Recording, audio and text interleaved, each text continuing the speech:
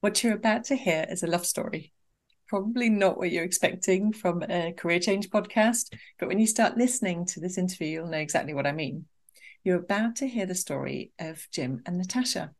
Now, before their big career moves, Jim worked as general counsel to huge companies such as Ryanair and Etihad and Uber. And Natasha was co-founder of Wizz Air and was also their former head of corporate communications and public affairs. The interview's a little bit different because I get to grill Jim and Natasha both at the same time. So it's a bit longer than normal because you're getting two absolutely amazing stories for the price of one. I really love chatting to them both, and I really hope that you enjoy it as much as I do. So make yourselves comfortable, strap yourselves in, and get ready for takeoff. Welcome to Your Big Career Move, where your host, Yeshim Nicholson, chats to people about their big career moves, uncovers their motivations, their fears, their successes, and everything in between. Be inspired by their stories, and if you're thinking of making your own big career move, head over to yescareercoaching.com. If you enjoy this episode, don't forget to like, share, and subscribe. Hi, I'm Yeshim Nicholson, and welcome back to another episode of Your Big Career Move. Now, if you've watched some of my interviews to date, you'll know that I generally speak to people on a one-to-one basis. So today is going to be slightly different. I'm really grateful that you've taken the time, both of you, to speak to me today.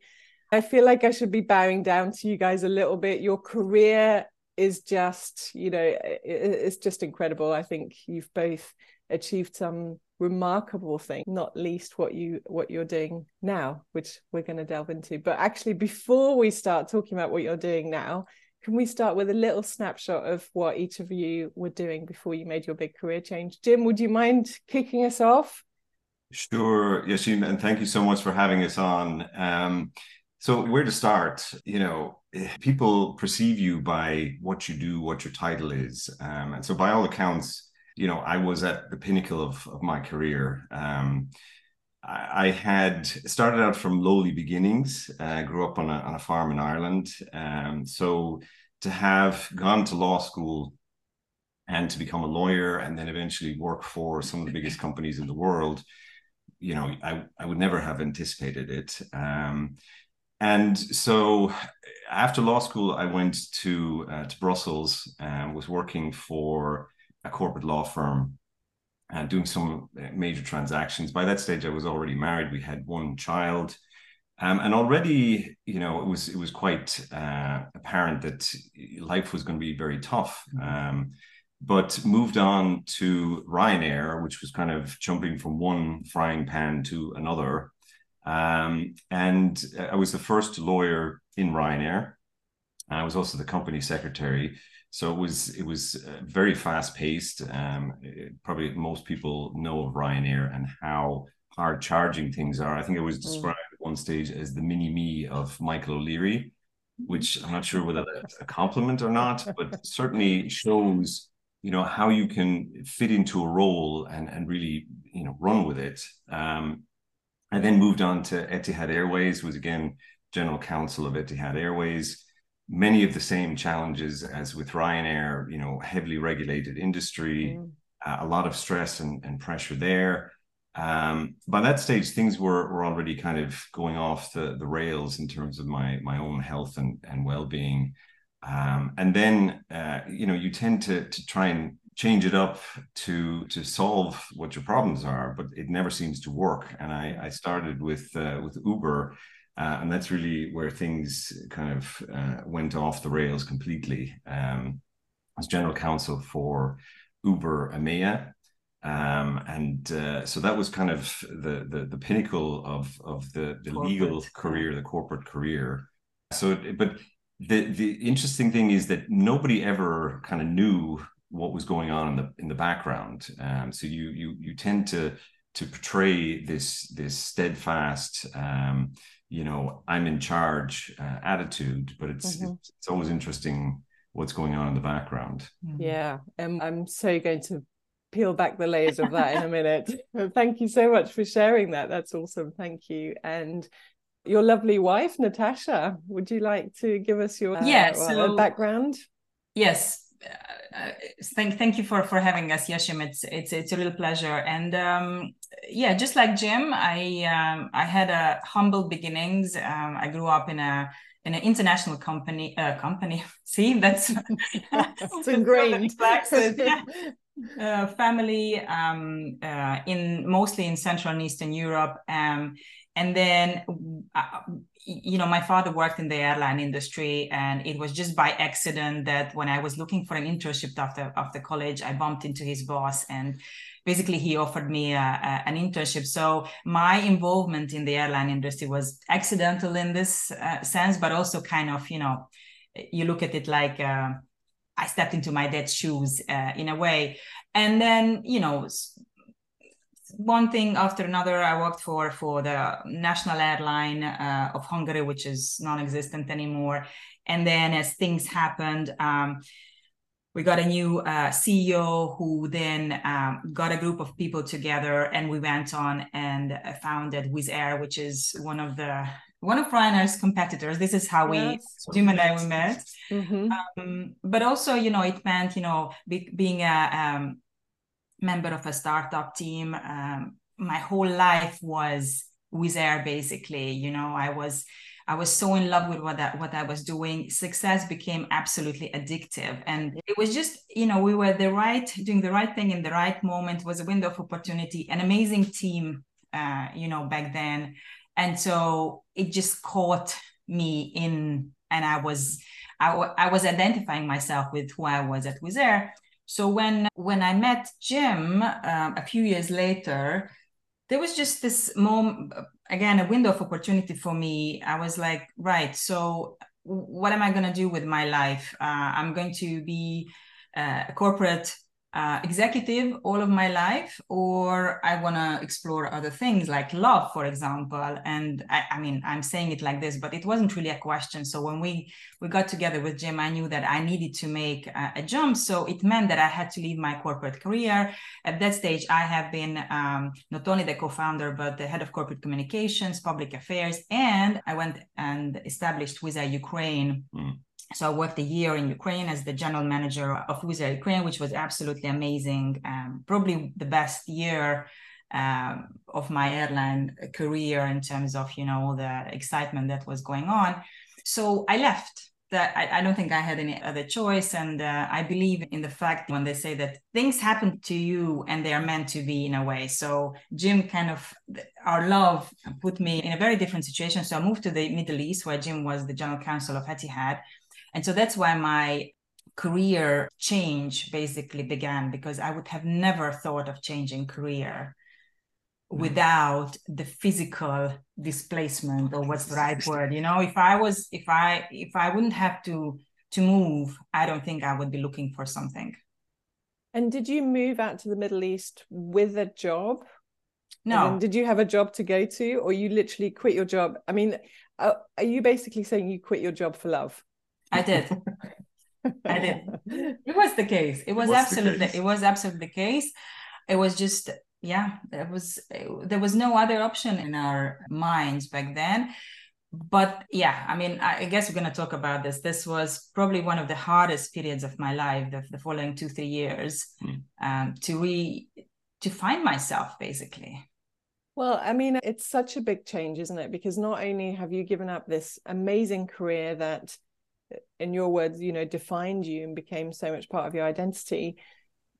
So you're leaving that, you're moving to a brand new country, which has a very different culture. It's not moving from one country that's quite similar to its neighbor. This is very vastly different cultures where women are treated in different ways, I guess, and all of that sort of stuff. And you're in a new relationship. I mean, what else did you want to throw at this? Buying your house. No,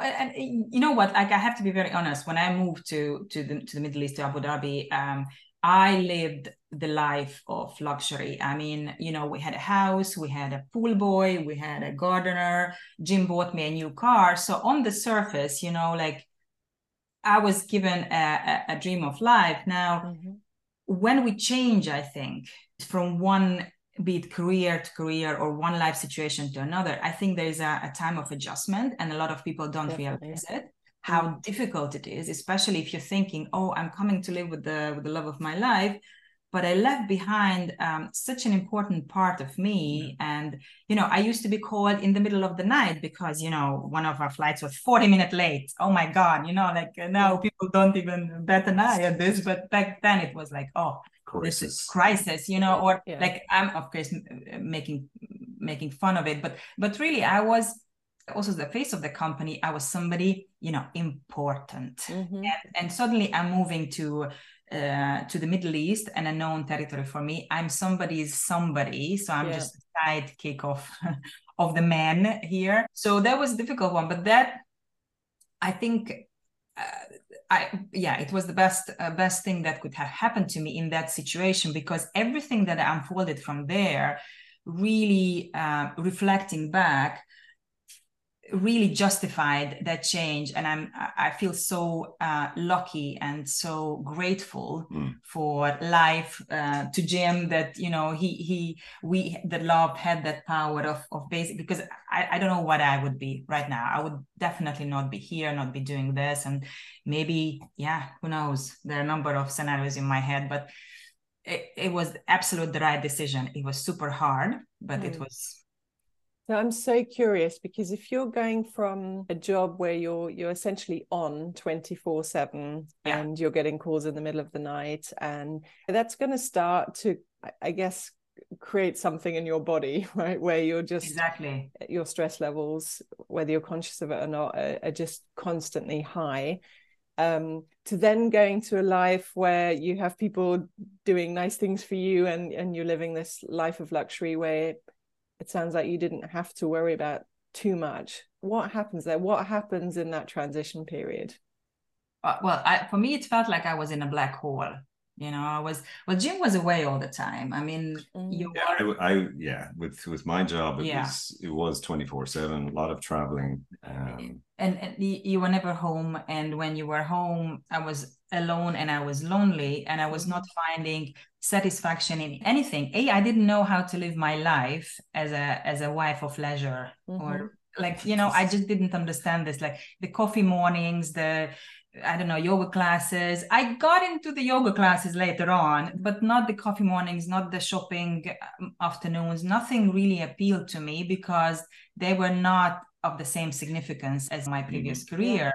So we went through very, very rough times as a couple and as a person. Like, I felt I don't know myself anymore. I don't know who I am. I don't know what to do. So it started a period of really deep self-reflection and rediscovery of myself. So as things are in this situation, you meet people who you need to meet in this situation, who help you find the right skills, like tools. Like I learned some energy healing. I discovered friendships that were on a different level, and I have some people who really help me. And I think also I really believe in as I said, things happen because they're meant to be. Like our relationship with Jim is not, it's not all nice and rosy, and but I think we have such a deep understanding of what the other needs, but it didn't happen from day one. We had to work through, and I'm very grateful that we did work through. So Jim helped me, although he was stressed, divorced by that time with 4 kids. So there was the family stress, the work stress, and I was with my, searching of who I am and what I'm supposed to do.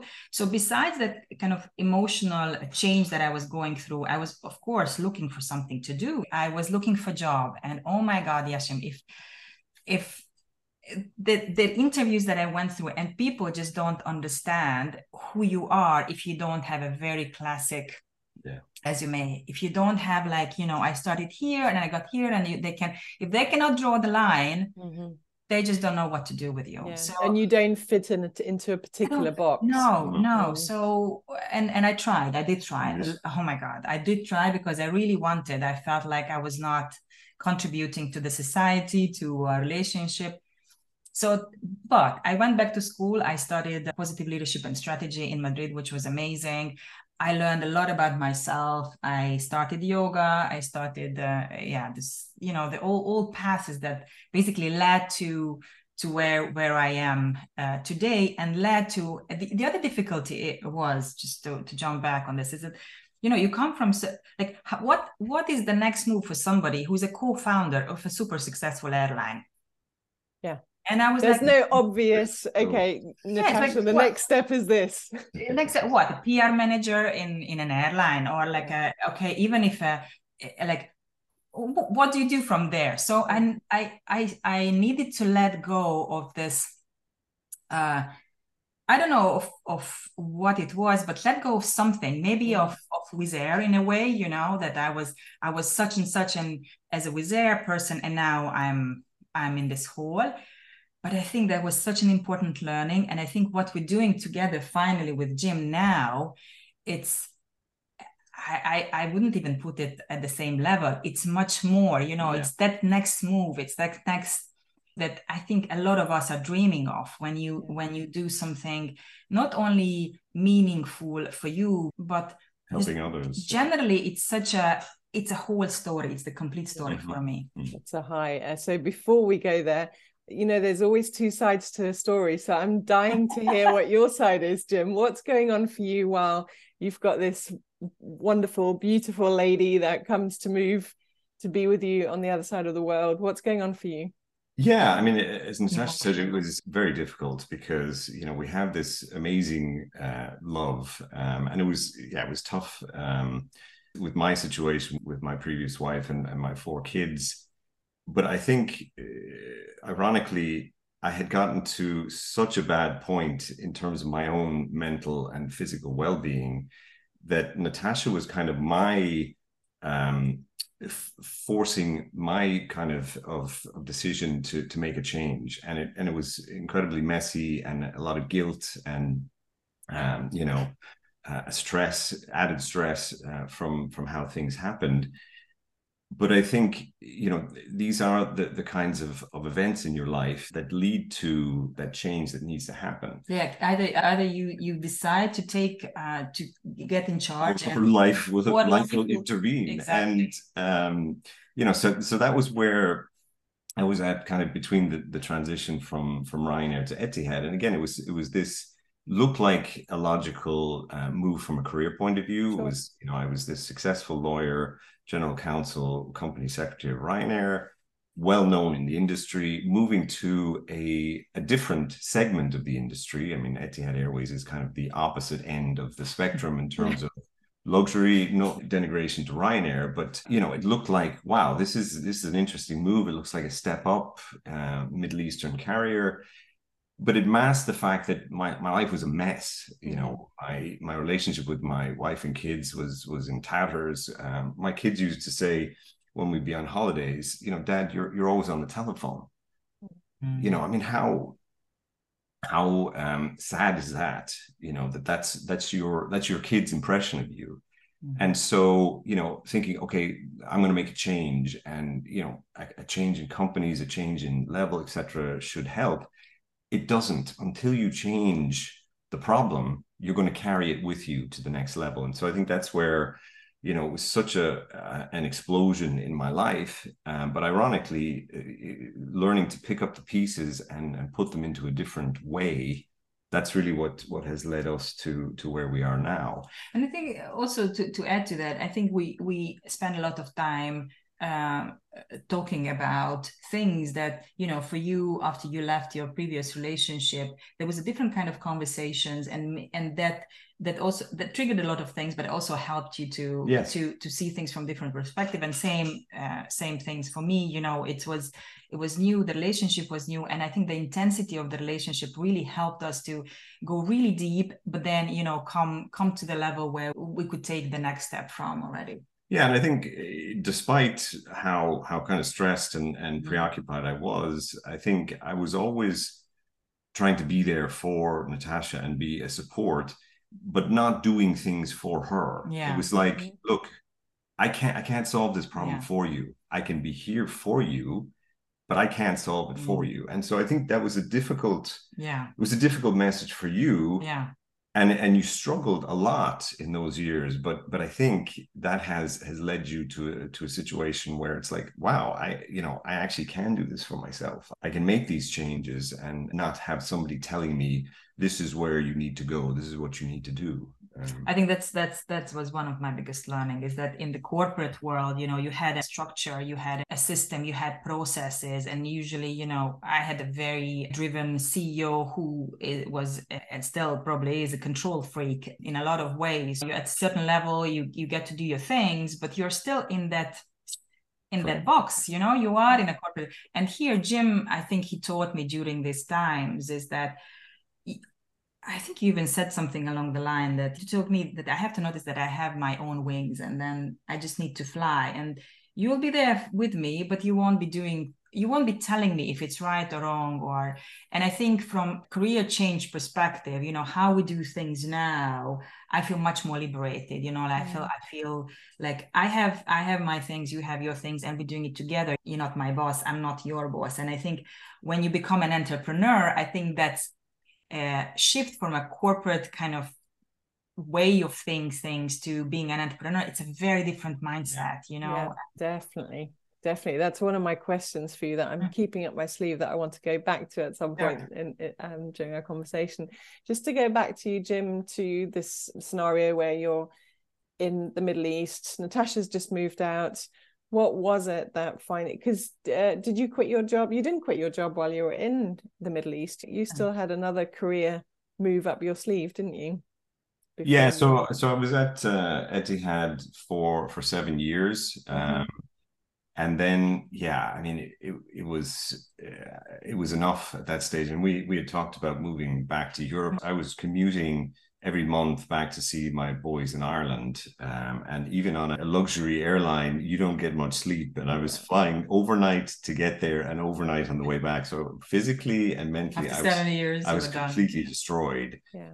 And so when the Uber opportunity came along, it was a desperate jump in the end. And I kind of had a sense that it wasn't the right move. But again, you look for these things. You're not thinking rationally when you're in that situation. And, I have no regrets. I think that the time that I spent there really kind of clearly demonstrated that the corporate world was not the place for me. I had been there, done that, bought several T-shirts.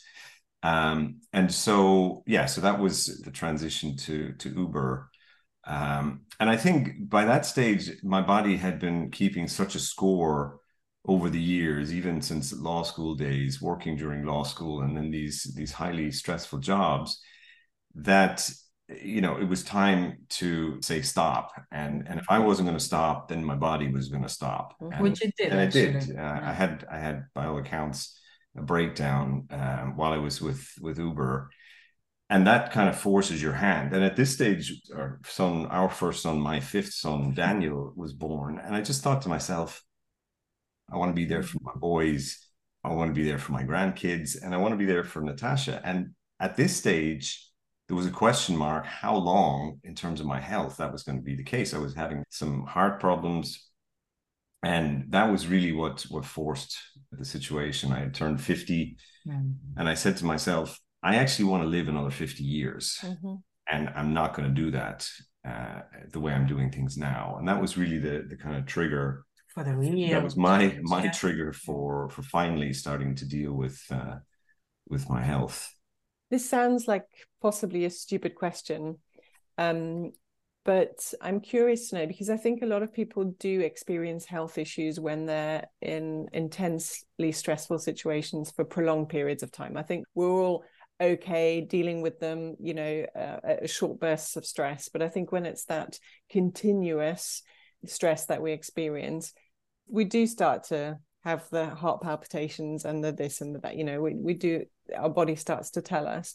At what point did you realize that the physical ailments that you were experiencing were related to stress that was being caused through work? I think I always had the suspicion that was the case. We certainly hadn't delved deep into the science at that stage. my problem was that I was constantly going to doctors with these low-level kind of ailments, but mostly lack of energy. I always felt like I was living a half life, like I was struggling through the day and just, trying to keep on top of things. And I was going to doctors and coming out with a clean bill of health.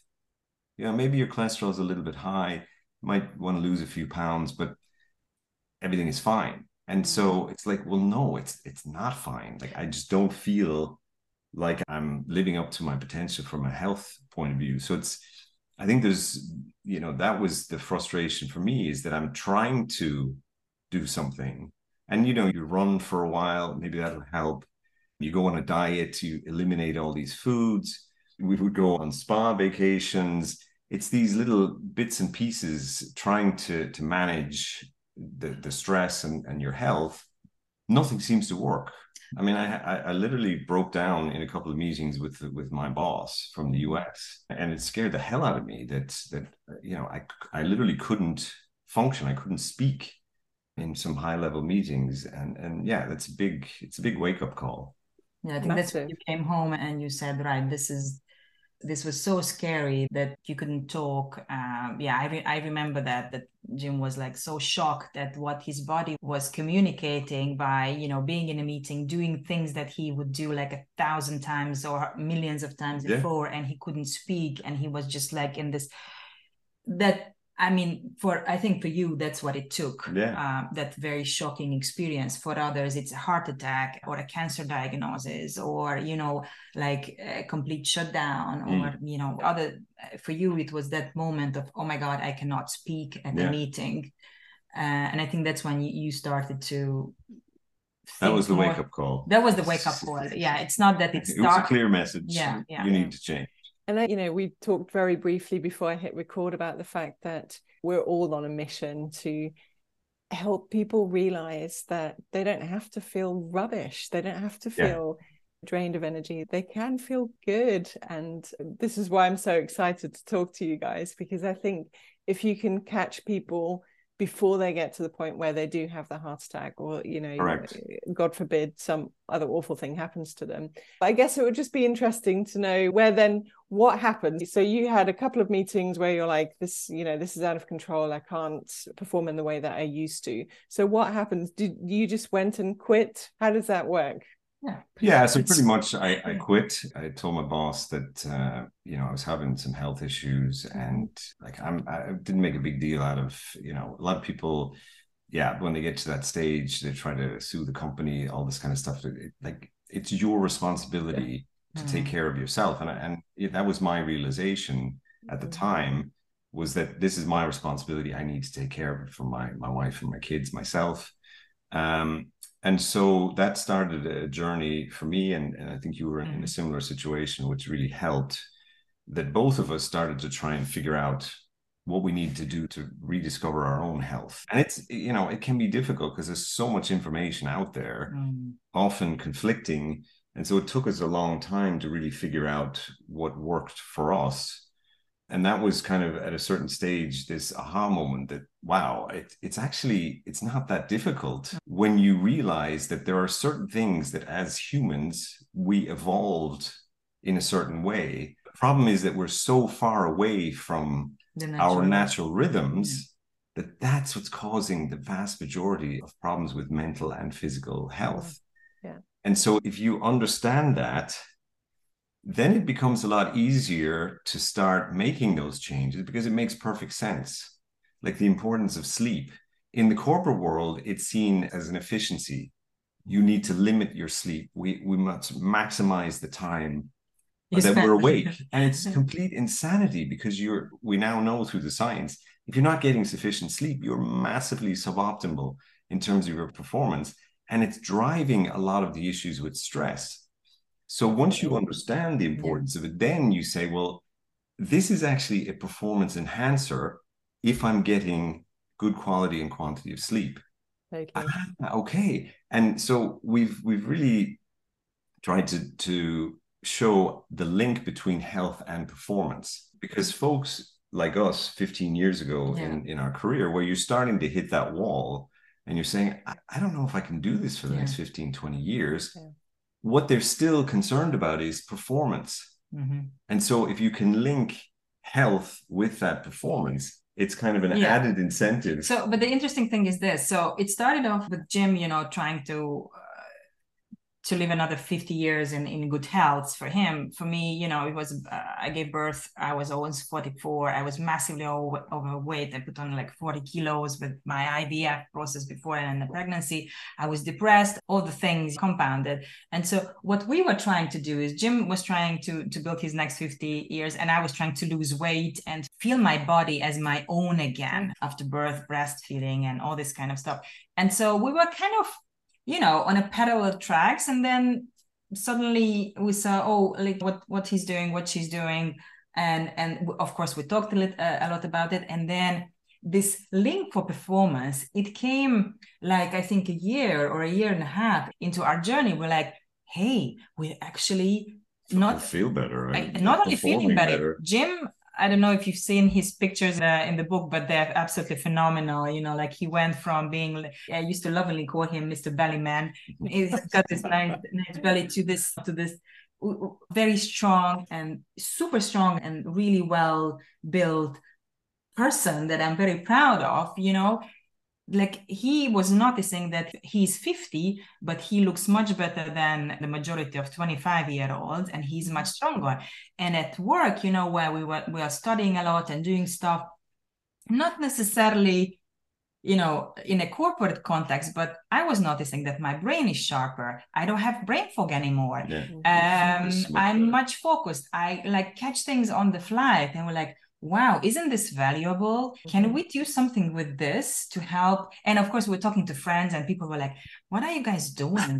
What's happening? Like, what's this buzz? How are you functioning at this level? How do you look so good at this? What's this magic pill you're taking? What magic pill? Exactly. So we said, well, actually, this is what it is. And then we started for fun. We started doing little like challenges for our friends and family and, let's try this. And then I figured, actually, there's more in that than just, helping a small group of friends. So this is how we came to where we are today with our company, Wellness Story. And this is what the book is about, really, to put that out. Yeah, this seems like the perfect opportunity for you to give your book a little plug. You have a copy to hand, ready for takeoff. And obviously the reference to the aviation background that you both come from.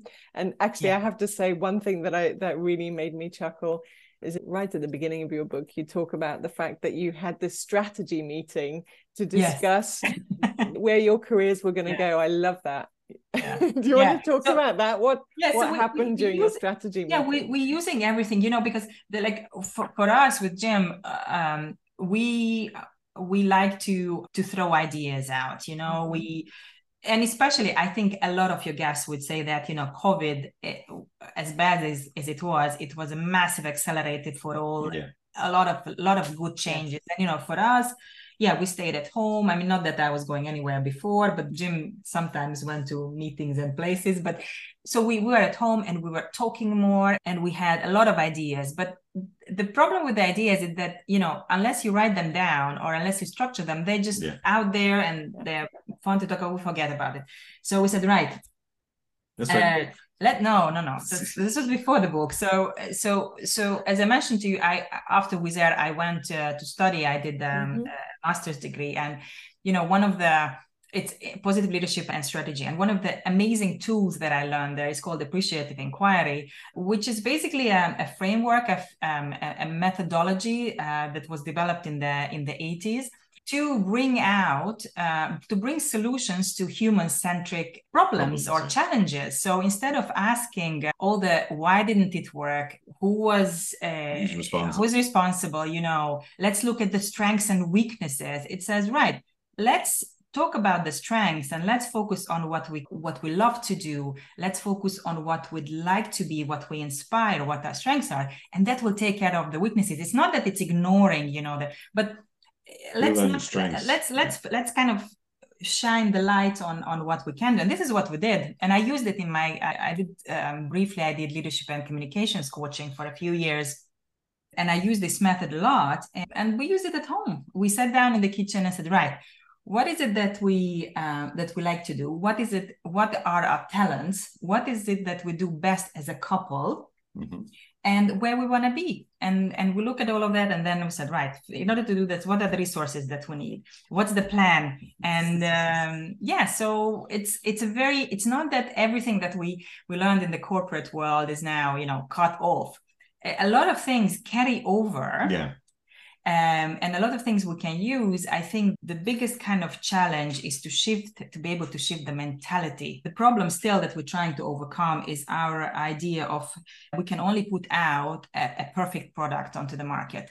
And this idea of perfectionism and this idea that you cannot fail, because if you fail, there's a lot at stake. That's the corporate mentality, because, working for an airline, you cannot do anything less than perfect, because people's lives are too high. Yeah. So, and here it's like, be prepared to fail quick, learn from it. It's so easy. It's not, it's a very different mentality. So our new mantra is progress over perfection. And we're trying to deal with that. But so we're combining the corporate kind of tools and the entrepreneurial spirit and mentality to kind of make a... So it's a very conscious effort, because that's one thing that I'm really curious about. When you do come from a corporate background to then becoming an entrepreneur, like you say, is a massive mind shift. So what are the things that you've had to be very conscious about changing in your daily habits? I mean, do you still get up, shower, exercise, get dressed at your desk by 9 until 5 sort of thing, or have you adapted your routine? How does that work now? I mean, I think you need to have a routine.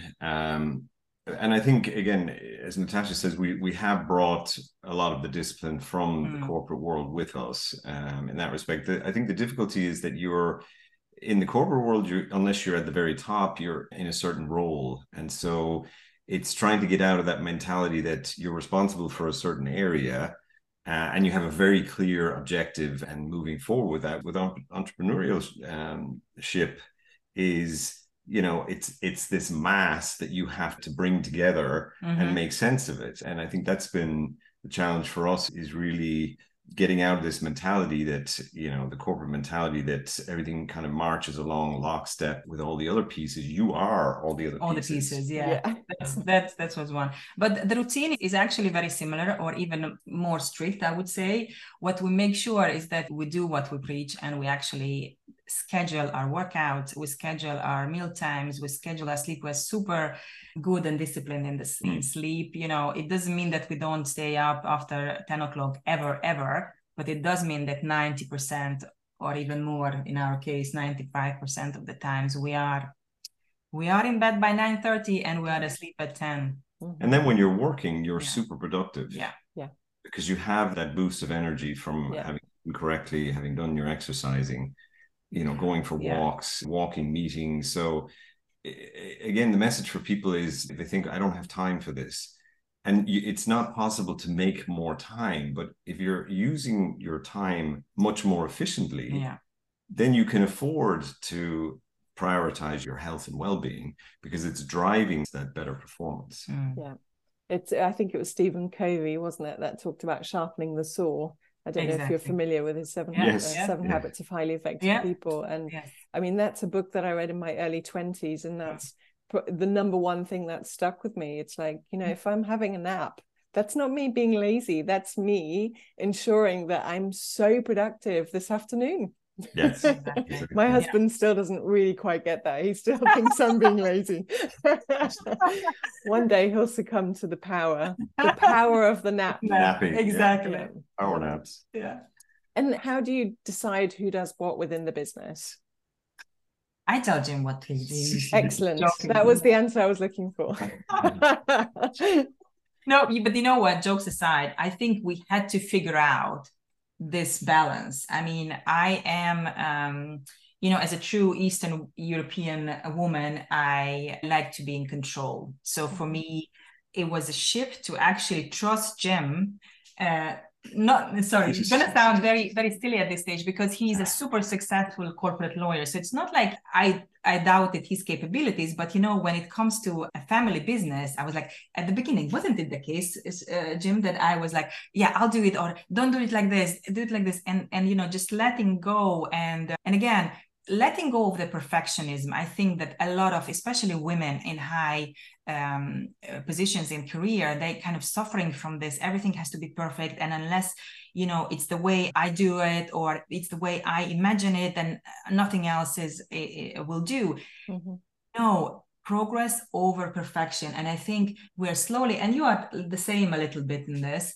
I think that the thing that allows us to actually make progress is this, to let go. But I think we have different skill sets. Like, for sure, Jim is a lawyer, very attentive to details. I love that. Even when we paint, sometimes we do the painting of the same thing. You can immediately tell which painting is Jim's and which is mine, because Jim is, a lot of little details and the leaves and the length. And I have these big brush strokes, and I like to do this. I like yours better. Oh, that's so nice. Is that why it works? Because you do come at it from different angles with different skill sets. Yeah, and we allow for that. For sure. And I think writing the book was an excellent example, because it could have led to divorce, because it's like writing a book yourself is difficult, but writing with two people on an equal footing is very, very difficult. But I think it worked because of those differences, and we managed to kind of meld them together.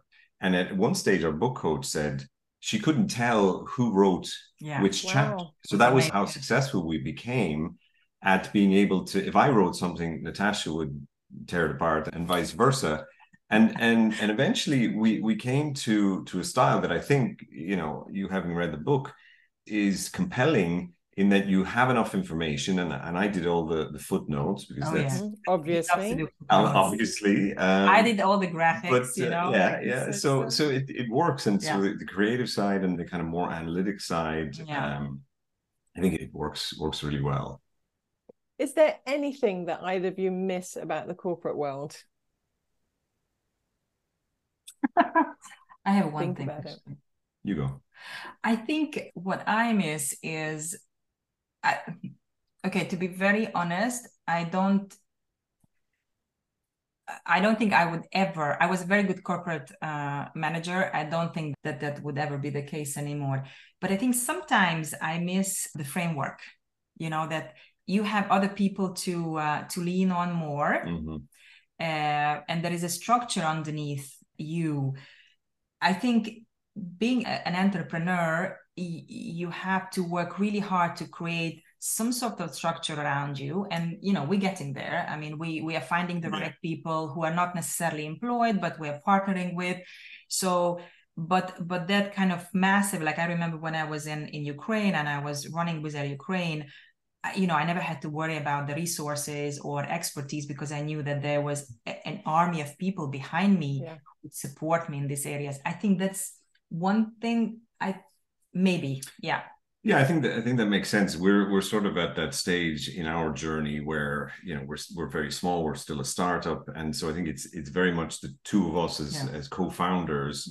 And you're starting to involve people from outside, and it's kind of letting go and being clear. This is their responsibility. We explain it, but you have to kind of let them do their thing, and then. I think once we get to the stage where you're building teams together, I think that's when it becomes interesting again, where you have those personal interactions. I think that's the thing that I miss is, my team, building a team, despite what's going on in other areas, you are responsible for that team and making sure that they're functioning well. So I think that's something that, but I think you can achieve that from this kind of coaching aspect, where you go into companies and you help people to develop those skills as well. I think the truth is that the corporate world, like we grew up in, in the late 90s and early 2000s, is not anything that I miss. I think the corporate world is going through a massive shift right now, and really our kind of vision is to see a much healthier and much happier corporate environment. And it's not an easy journey. We are seeing some quite positive moves in that direction, aren't we? I think we are definitely seeing very progressive companies that are making big steps towards ensuring the welfare of their staff is considered in a really healthy way. Yeah, that's true. But there's so much work to be done yet. Exactly. Yes. Exactly. Can you guys remember what your biggest fear was when you quit your jobs? I think for me, it was letting go of that title, and having gone to school for so many years, it was like, how can you give that up? And the perception of other people, are people going to see this as a failure, that you went from this high-powered career and now what exactly are you doing? So I think that. So can I stop you there for 1 second? Because this is very curious, because you're saying you're worried about other people thinking it was a failure rather than you thinking that this would be a failure.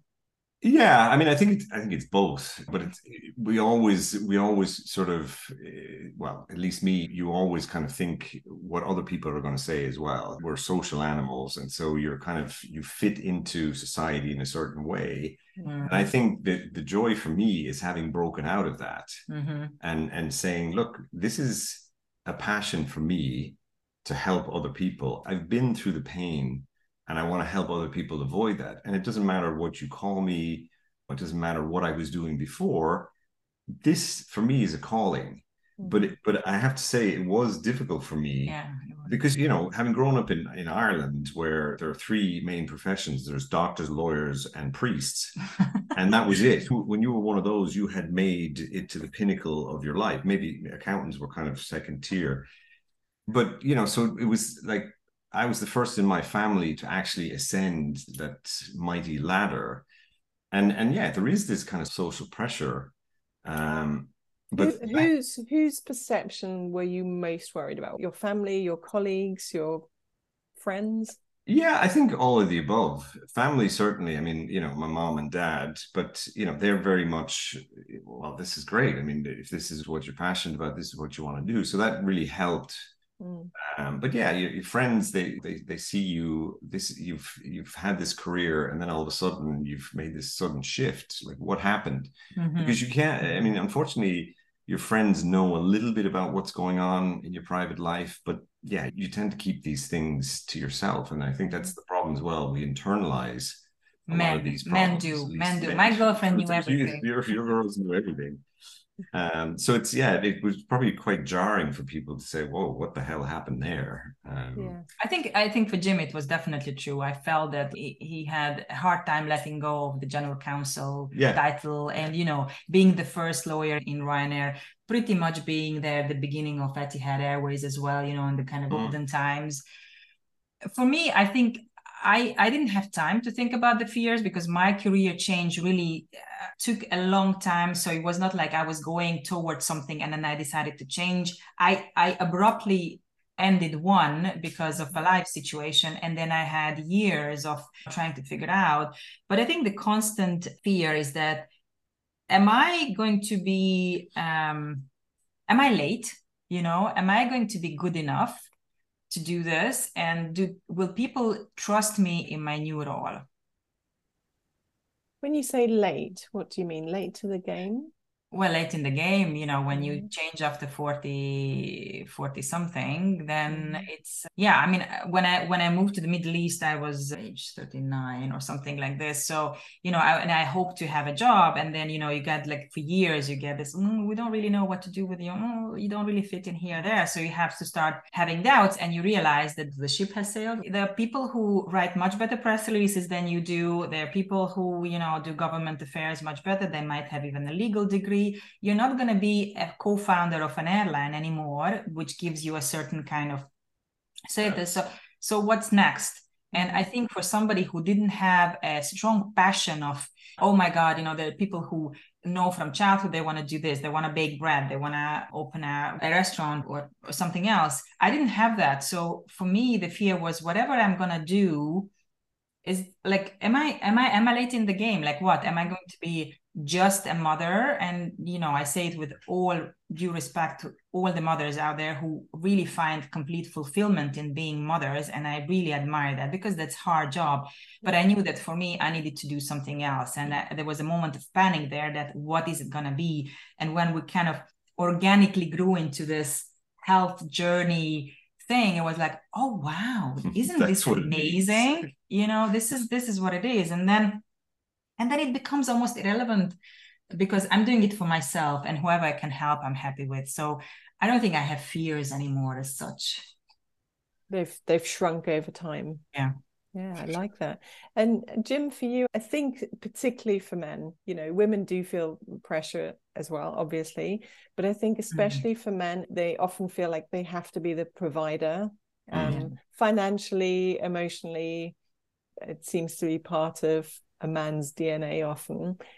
How did you overcome that? Because you're stepping away from what I assume was a well-paid job into the unknown.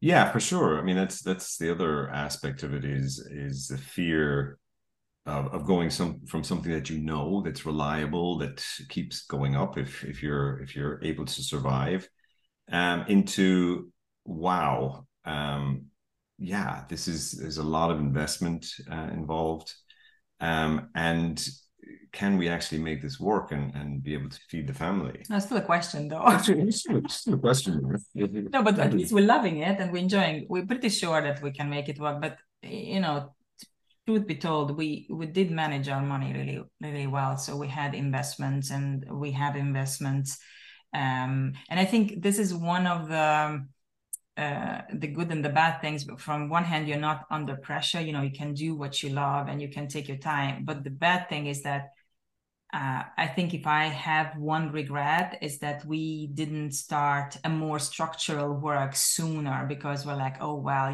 we're not under pressure because we have a certain level of revenue that is, good enough for us. But I think it's almost better if you are under financial pressure to actually go out and make a dent in the universe, like Steve Jobs said. We didn't have that. Yeah, I mean, so we're lucky in that sense that we don't have to be under a massive amount of stress. We can enjoy what we're doing, but eventually, a bit of stress is good as well. Yes. It pushes you out the door, and you don't need to be perfect. Just get out there. So that's the balance that we're still trying to find. Yeah. But I think for folks who are considering a change, it's important to recognize that, it certainly going from a corporate career to an entrepreneurial journey is challenging, and you need to be aware of that. The other thing I would say is that, and what we're trying to do for people by trying to catch this earlier on in their career, is that sometimes, and certainly was my case, is that you're making decisions in a panicked form. You're not being rational about your decisions. Whereas if you are able to be healthy within yourself, everything changes, and you may find that something that was a burden getting up on Monday morning for, when you change the mindset and you change your health, your perspective on health and well-being, actually this job is pretty good. There's so many positive things about this. Ooh. And you don't have to make those drastic decisions. Or you may find that now I know I need to make a change, but I'm doing it from a place of health. Yeah. And I can make rational decisions about my next step instead of panicking and the next job that comes along that looks like, it's roughly on my career ladder, go. Yeah. So I think that would be, kind of advice for people.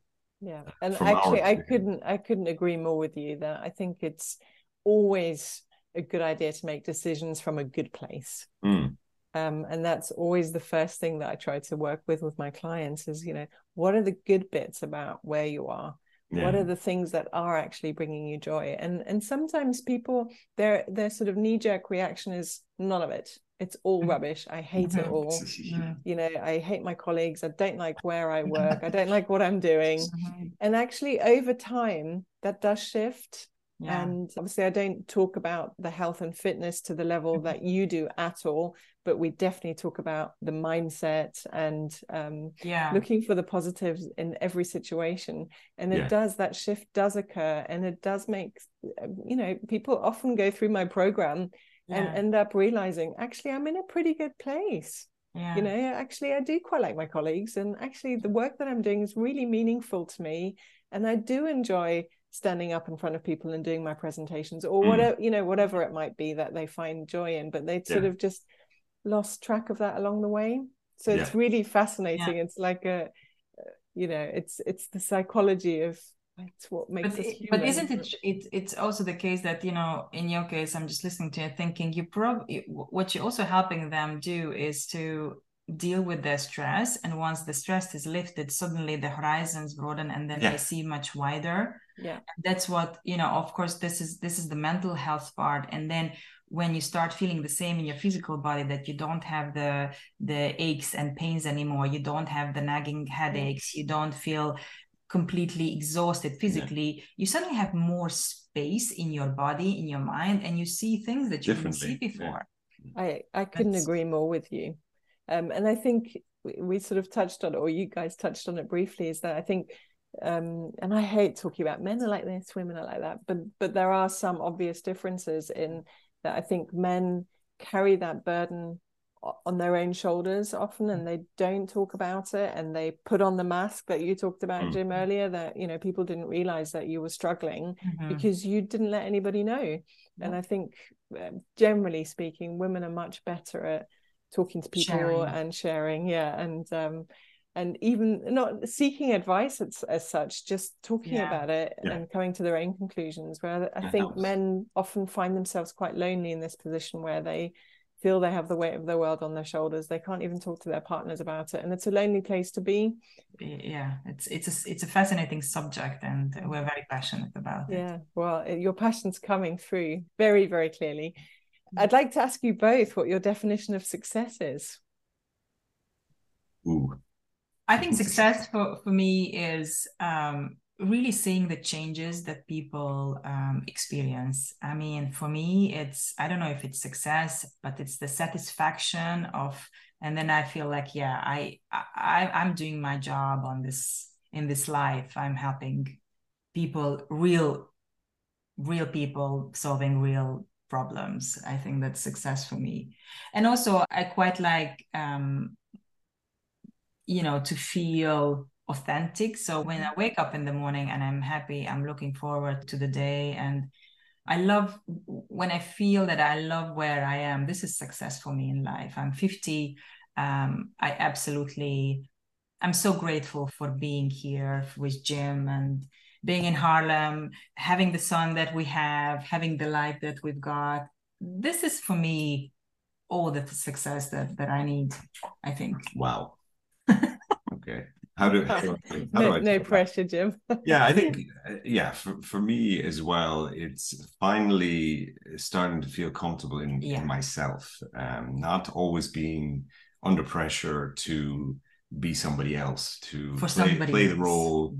But also, as Natasha said, actually just the feedback from folks so far on the book, on what we've done in previous programs, that is just life-changing for people. And that to me is the pinnacle of success, where you've made that connection with people, and they're benefiting from it, and hopefully they can avoid some of the mistakes that we've made. If you could see that snapshot of the last minute of our interview, if you could have seen that 10 years ago in a crystal ball, what do you think the Natasha and Jim of 10 years ago would have thought? Well, okay, so that's an interesting one. For me, I'm thinking 2013, and the place I was so confused with what I'm supposed to be and who I'm supposed to be, and whether I will have a child or not, and whether, I can't find a job, and it's corporate, and I was trying to force myself into the same corporate roles and see. So I don't think I would see this at all. To this day, today, I'm like, how on earth did I end up in the health? I think it'd be a shock. And for you especially, my God. To see that clearly would have been, oh my God, there is actually another way of doing this. Like this is not the way life is supposed to be. Like I can be living a fuller and happier life. So I think it'd be a huge kind of shock to the system, and hopefully would have changed the way I did things. And that's kind of what we're trying to provide for people, is to be that ability to travel back in time, for them to see us now and say, wow, you can actually do it all. You can balance everything.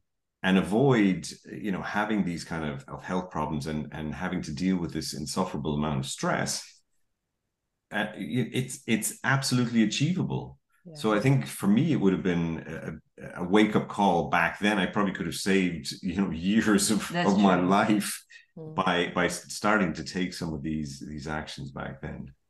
Yeah. Amazing. Isn't it amazing how life throws things at us, and that's what makes it fun, isn't it? The unpredictability of it, where we'll end up. I realized that I asked you about your book earlier and you showed it to the camera, which is great for anybody watching on YouTube. But actually, if you're listening on audio only, would you mind just giving us a little spiel? So the book title is Ready for Takeoff, a practical health guide for airline executives and their team to get back on top of their game. So a few things there. What a lot of people don't realize, and we're kind of putting this out on social media, is the takeoff is actually the acronym for the model that we've come up with. Mm-hmm. And it's based on the 4 drivers of health. So it's mindset, getting your mind ready first, and then nutrition, movement, and sleep. And it's taking small, consistent steps in each of those areas, because they all kind of interact with each other, that really starts to an upward spiral of positive health and well-being. And we wrote it specifically for our colleagues in the airline industry, because that's who we are. We resonate. Our stories are all about our careers in aviation. But obviously, these principles work for any human being. And the really cool thing is that the reaction that we're getting from outside the aviation industry is every bit as positive as our colleagues in aviation. So it's really heartening that we're able to spread that message more broadly than just aviation. That is very cool. And the name of your company, which I will put everything in the show notes, but do you want to give your company a plug while we're here? So the company is called Wellness Story, and the website is wellnessstory.world. It's WELLNESSTORY.world, and the website, the book has been just published, so it's available on Amazon and some other retailers. Barnes and Nobles. Well, huge congratulations on the book. I really enjoyed. I haven't finished it, but what I've read so far, genuinely, I've just really, really enjoyed. Thank you. I hope it does really well. I hope your company takes off in the way that you envisage it. Thank you. And continues to fill you with this passion and joy that is so clearly coming across. I've thoroughly enjoyed talking to you, and I really hope people have enjoyed listening to this and will feel inspired by this story. Thank you so much for your time, both of you. I really, really appreciate it. If you know someone who would enjoy this podcast, do share it with them and subscribe now so you never miss an episode.